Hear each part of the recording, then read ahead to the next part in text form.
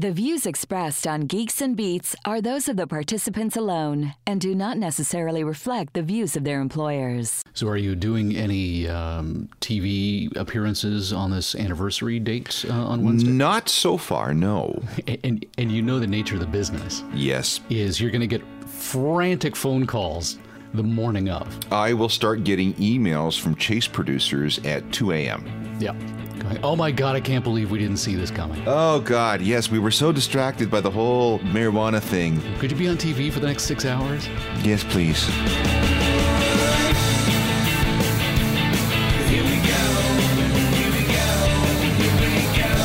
From the headquarters of Geeks and Beats magazine, now with 1.2 billion subscribers on iTunes and GeoCities, this is the world's most popular podcast with Alan Cross and Michael Hainsworth, featuring musical guest Sting. Ahead by a century, a look back at the last year of Gord Downie's life with Tragically hip historian Michael Barclay. We'll also look at how the band influenced musicians around the world. Plus, we're going to invest in our first song via the app Vest. And I've found the perfect birthday gift for the trekker in your life. And now, Alan Cross and Michael Hainsworth.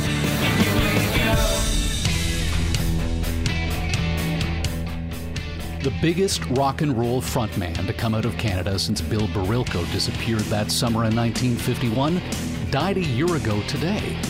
That's your intro? That's my intro. Okay. Bill Barilko disappeared that summer. He was on a fishing trip.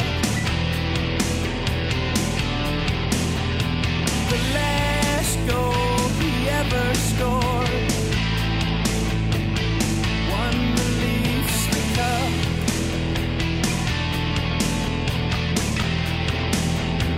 They didn't win another till 1962, the year he was discovered.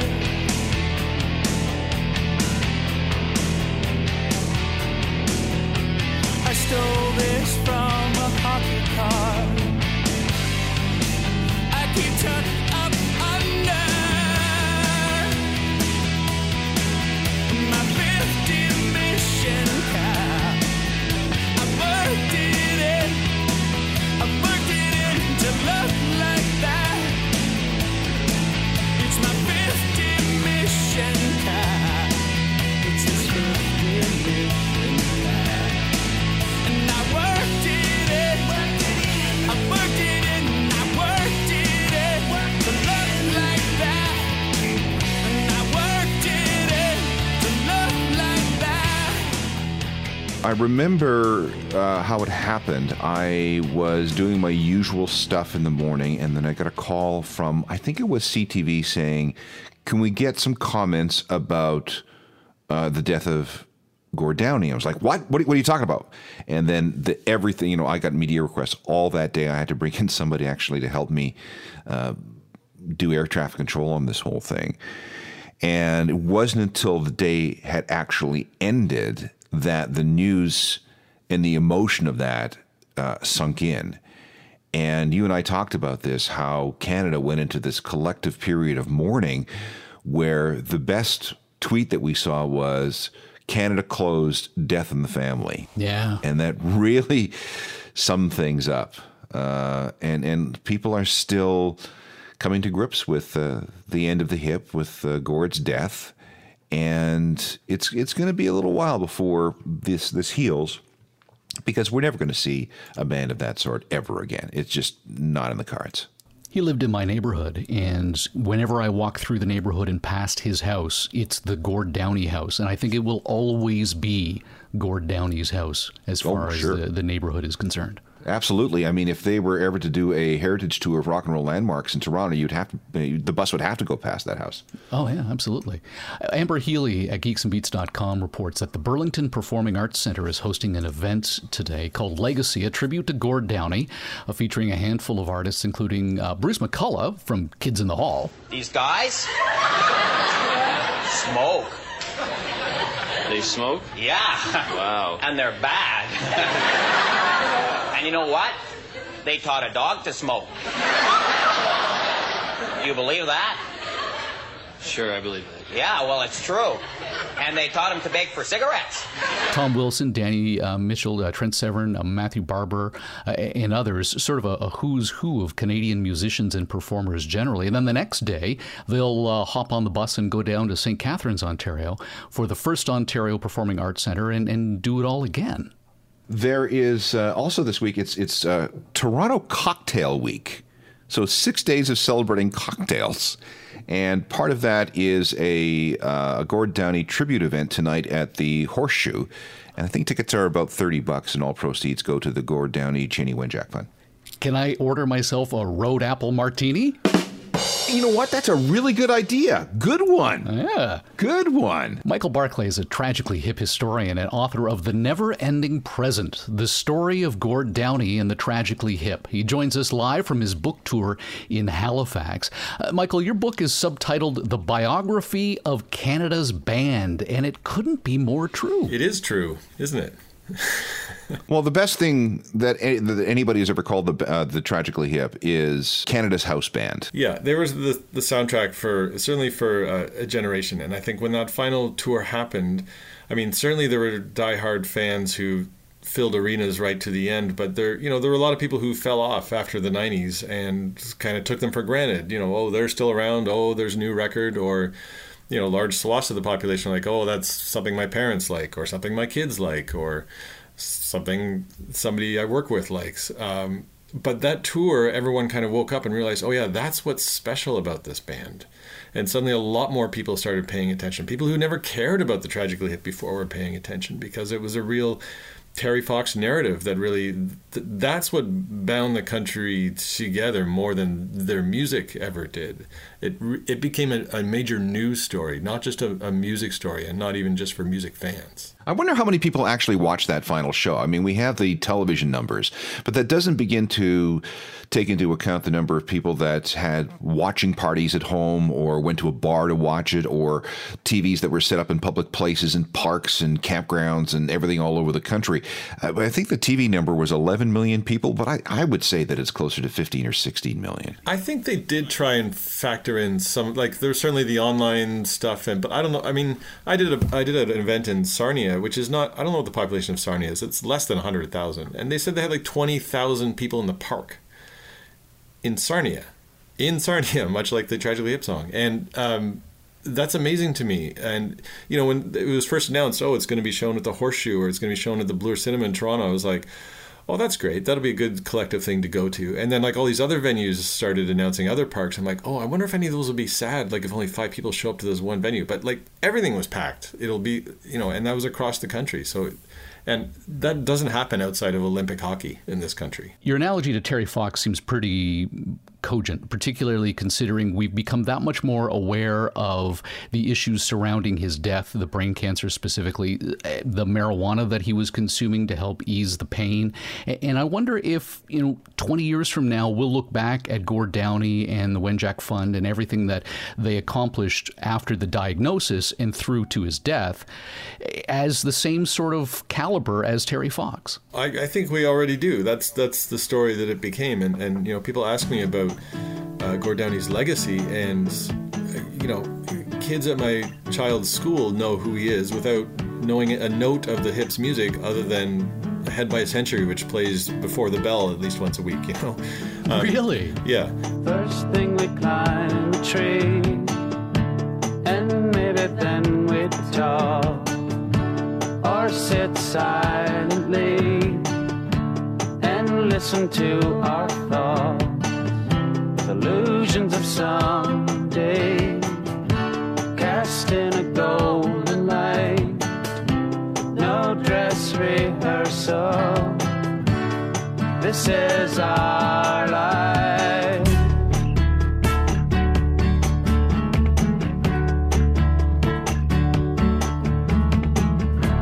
And that's where the hornet stung me.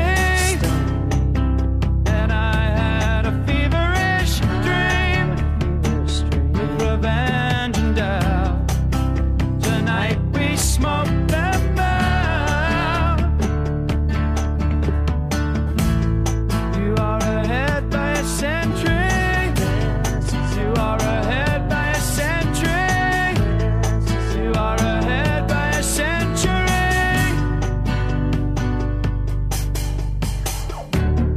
the Canadian Encyclopedia, that'll be the first two lines of his entry. And part of the reason I wanted to write this book was to remember everything else about the band. Like I as so important as those final 2 years are, and how inspiring and heroic they are, I wanted to make sure we remembered why we cared about this guy in the first place. I'm glad you finally did the book in whatever way you could do it, because I first pitched the idea of a Tragically Hip biography back in the middle 90s, and the management and the band said, no, we're not ready for this sort of thing. And every once in a while I would go back and ask about it. I did get a chance to play in their archives when I did the liner notes for the fully, completely 25th anniversary box set. And I said to the management at the time, I said, geez, look at all the stuff that you guys got preserved. Shouldn't you do something with this? And they said, yeah, maybe one day, but this is before Gord's diagnosis. And then after Gord died, I talked to Robbie Baker, and he hinted that he might be working on something, but he was pretty non-committal about it. He may or may not do it. And I didn't want to wait. I feel like people want to hear this story now. People really want that context to process what they experienced during 2016. And, I get asked about this a lot, and about, authorized and unauthorized biographies. And I feel like if and when Rob Baker does that, it'll be a very different book than mine. And it'll be very complimentary. I'm spelling that word with an E. And I'm not saying he'll like my book, but I'm just saying it will fit nicely with my book to tell a complete picture. I also read a quote of him saying that, he has no interest in telling a chronological history of the band, and he's not interested in talking about who influenced them or who they themselves influenced. But I am very interested in that. So that's the book I wanted to write. So whatever book he may or may not write will be a very different kind of book. And maybe it'll appeal primarily to fans, whereas I wanted to appeal to everybody, fan and non-fan, anyone who's remotely interested in the story. Well, let's talk about the musicians who are influenced by the Tragically Hip. At geeksandbeats.com, Amber's article also includes a look at a variety of them, including just references like Chaos's Crab Bucket includes a shout-out to Tragically Hip's Ahead by a Century. The Glorious Sons wrote Gordy, a track that became a major moment the band played after Downie's death, and the audience just went nuts when they started to sing it. Yeah, Our Lady Peace have a pretty good song called Ballad of a Poet, I believe it's called. Right from the album Somethingness. You came out like a mountaineer, exploring beauty through the syllables and cheers. And there was something different in the air, something magical. The crowd was unprepared. He was long and lean, he held that stage, and Jenny looked at me with reverence on her face, and she said, we left our bodies there that night, 'cause the music shook our souls and saved our lives. Tonight we radiate, the lines have been erased, and I can't leave this place, leave this place, leave this place.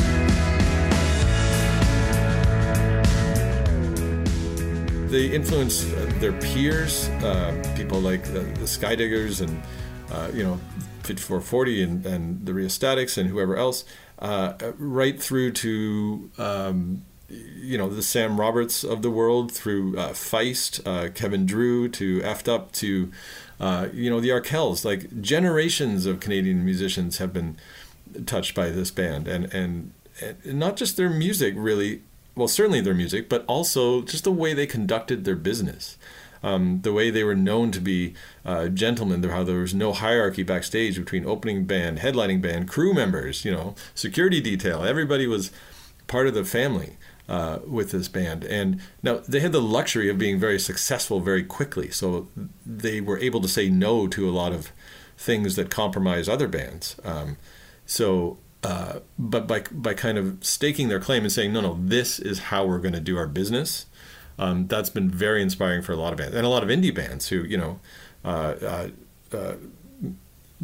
not everybody chooses the DIY route by choice, but But the Hip, despite being a major label band and the biggest commercially successful rock band in the country for a long time, very much operated like an independent business. They didn't answer to anybody. The record company never told those guys what to do. Even their management couldn't tell that band what to do. They were very independent. I'm not really sure how the Tragically Hip came to have so much control over their career, other than the fact that they had been around for a very long time, had a very good track record, had some very savvy management, and they were able to basically tell their record company what they wanted to do. And they were they didn't, in so many ways, they were extraordinarily Canadian in the sense that they didn't buy into the star properties or the star system the way other bands of their stature might have in other parts of the world. They were very much regular guys, and they wanted to keep it that way, and they didn't really want to attract attention to themselves in terms of celebrity. At least that was my opinion of it. And that was an all-for-one, one-for-all decision, and they have kept that pact amongst themselves even until today. You write in your book about the American albatross. Well, there's this real myth of Canadian failure. That Canadians like to believe that the Hip failed in the States. Because when they were at their commercial height in Canada, there was they did very well in certain markets in the States, but certainly not on a national level. They never had a national radio hit. They had hits in Texas and other places, but not national, no big video. We never saw them in Rolling Stone. We never saw them play David Letterman. So why is that a myth?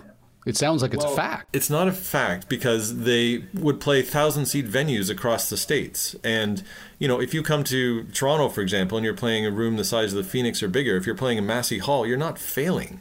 So did they have arena-size success? No, but as any working musician will tell you, if you're playing 1,000-seat venues across North America, you've won. And the other thing is that they kept going back because audiences kept getting bigger. And a band like Blue Rodeo, for example, also did very well in certain pockets of the States, but then hit a wall and just stopped going back because it wasn't worth their time or money. But it was worth it for the Hip to keep going back because those audiences kept getting bigger. And by the end of their career, they had, devoted fans across the country. And I mean, when Gord Downie died, if you're looking for a sign of American validation, when Gord Downie died, his name was in the tribute reel at that year's Grammy Awards. I agree with all that, and I think a lot of people have spent way too much energy on why the Hip did not make it big in the United States. Who cares? It really doesn't matter. They did make it on Saturday Night Live. They had their shot with Dan Aykroyd. They had a nice little living touring the border states and also deeper into places like Texas. But it doesn't matter. What their perceived rejection by the United States did was cause Canada to wrap their arms around them even tighter. And that was a big contributing factor to this huge outpouring of affection and love that we saw during that final tour. If nobody else wants them, we'll take them. It doesn't matter. They're ours and only ours. Michael Barclay is a Tragically Hip historian and author of The Never-Ending Present, the story of Gord Downie and the Tragically Hip. He joined us live from his book tour in Halifax. Michael, thank you for joining us. Thanks so much for having me. 250 for a hot bar and a buck and a half for a beer. Happy hours here. Want to show your love of the world's most popular podcast, but don't want to open your wallet? Rate and review The Big Show on iTunes and Stitcher. We're not above bribing you either. The craziest review could win you free crap from the Geeks and Beats swag store. Okay, I've just sent you an image to your email. I think I know what I'm getting you for your birthday. Oh, I see what it is now. Describe it. Okay, it is a black T-shirt. There is a Next Generation class Enterprise. The D. On heading into a star field.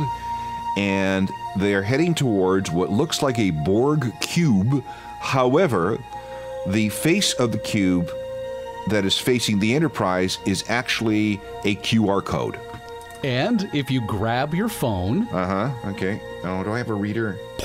No, you don't need a reader anymore. Oh. iOS for like the last two versions, has embedded a QR code reader into the camera. So just pull up your camera, set it to photo, point it at the QR code, and it'll tell you what it does. Oh, it's not working.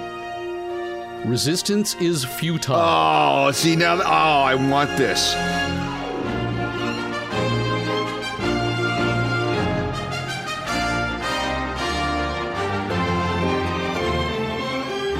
I want this so bad.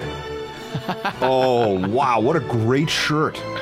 Well, see, that's why I figured it'd be perfect for you for your birthday. Who's selling this? I found it on the faceplant. Let me click on it here. It's from leannestyle.com. It's a limited edition. It's only $23 for a unisex cotton tee, so both you and your wife can wear it. Well, she's actually a Next Generation fan. You know what? I like that. I have to have it. I have to have it. Awesome.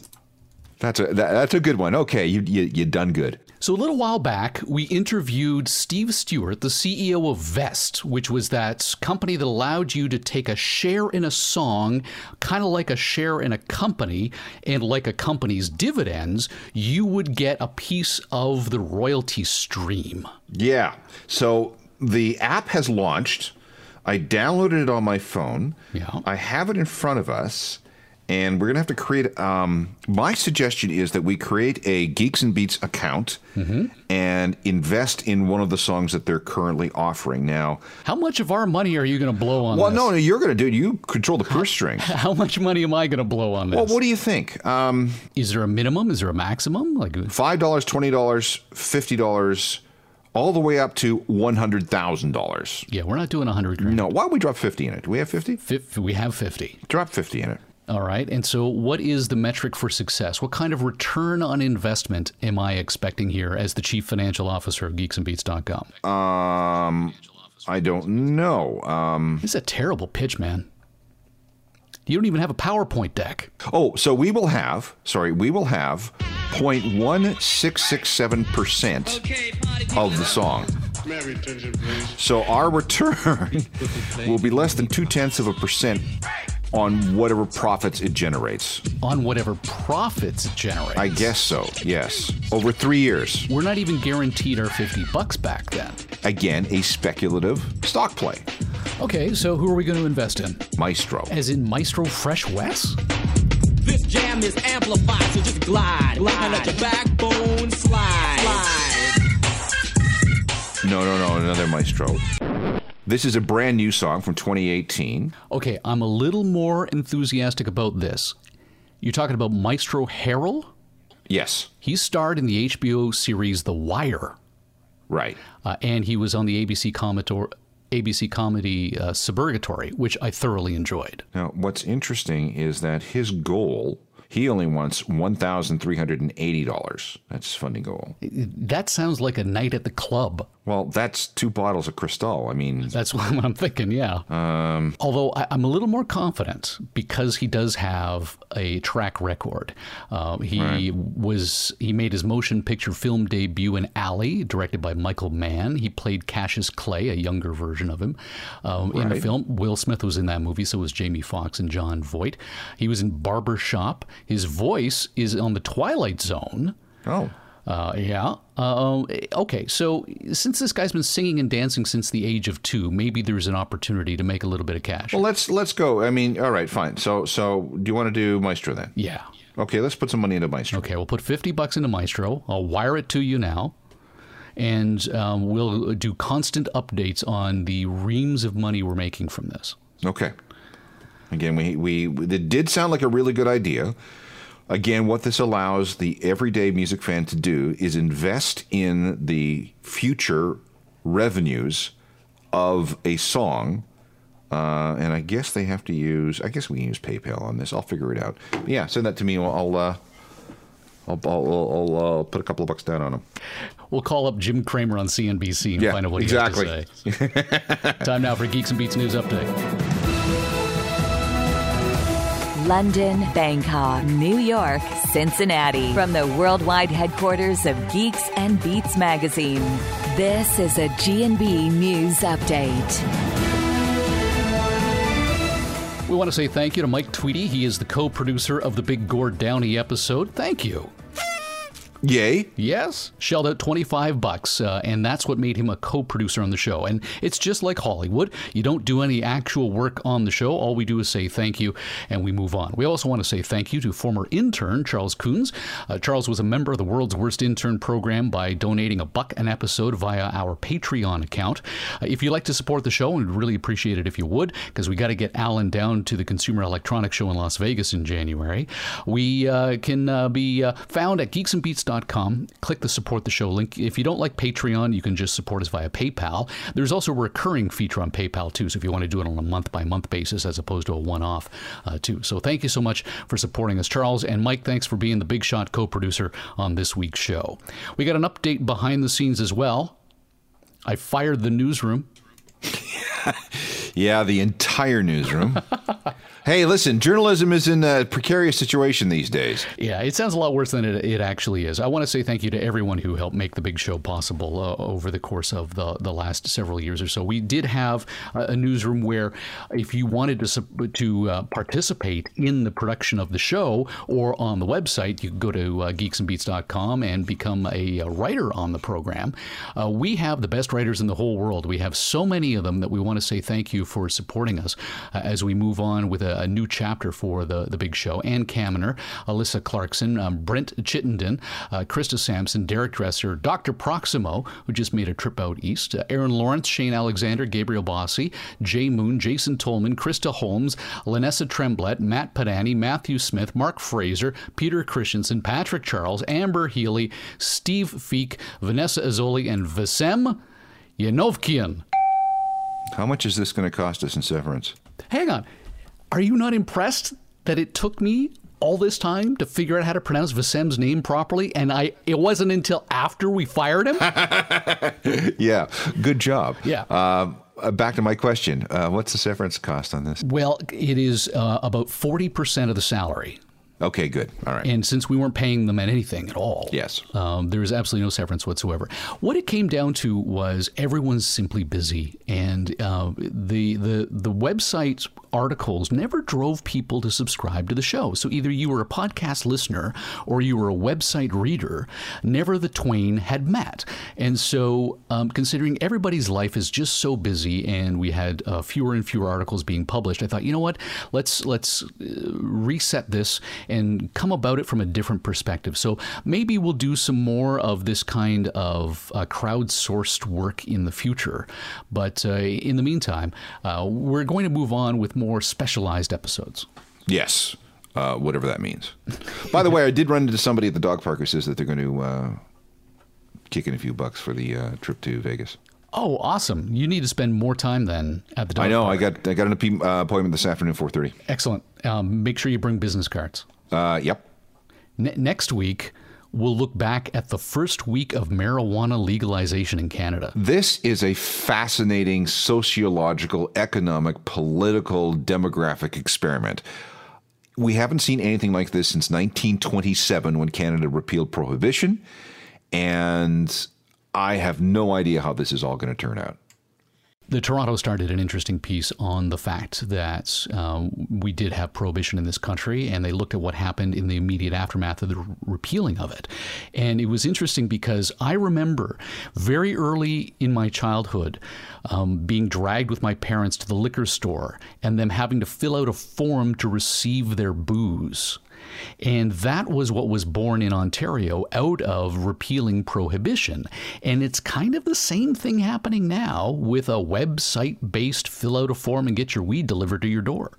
Yeah, I remember going with my dad to the liquor store, and there was an order pad. This was at the back of the drugstore. They were the outlet in our Manitoba town.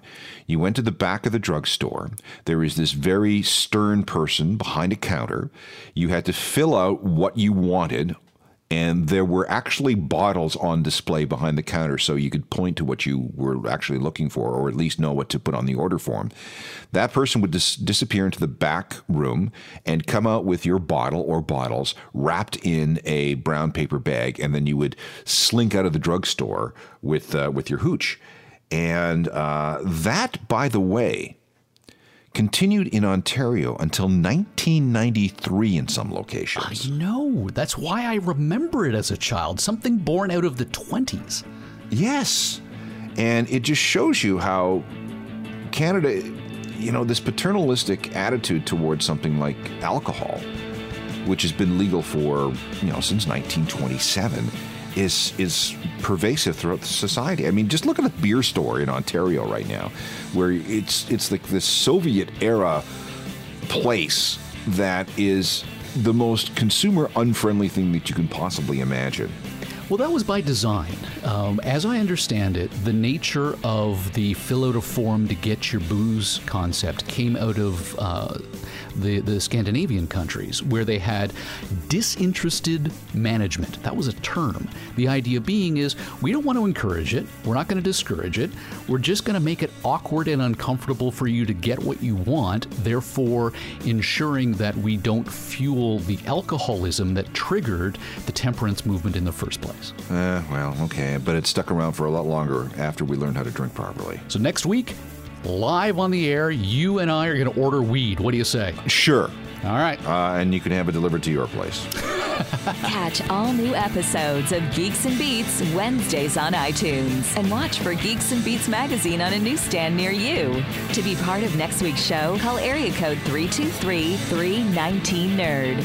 Follow the stories on Twitter, Facebook, and get your dose of Geeks and Beats anytime at geeksandbeats.com. The Geeks and Beats podcast would like to thank the National Science Foundation.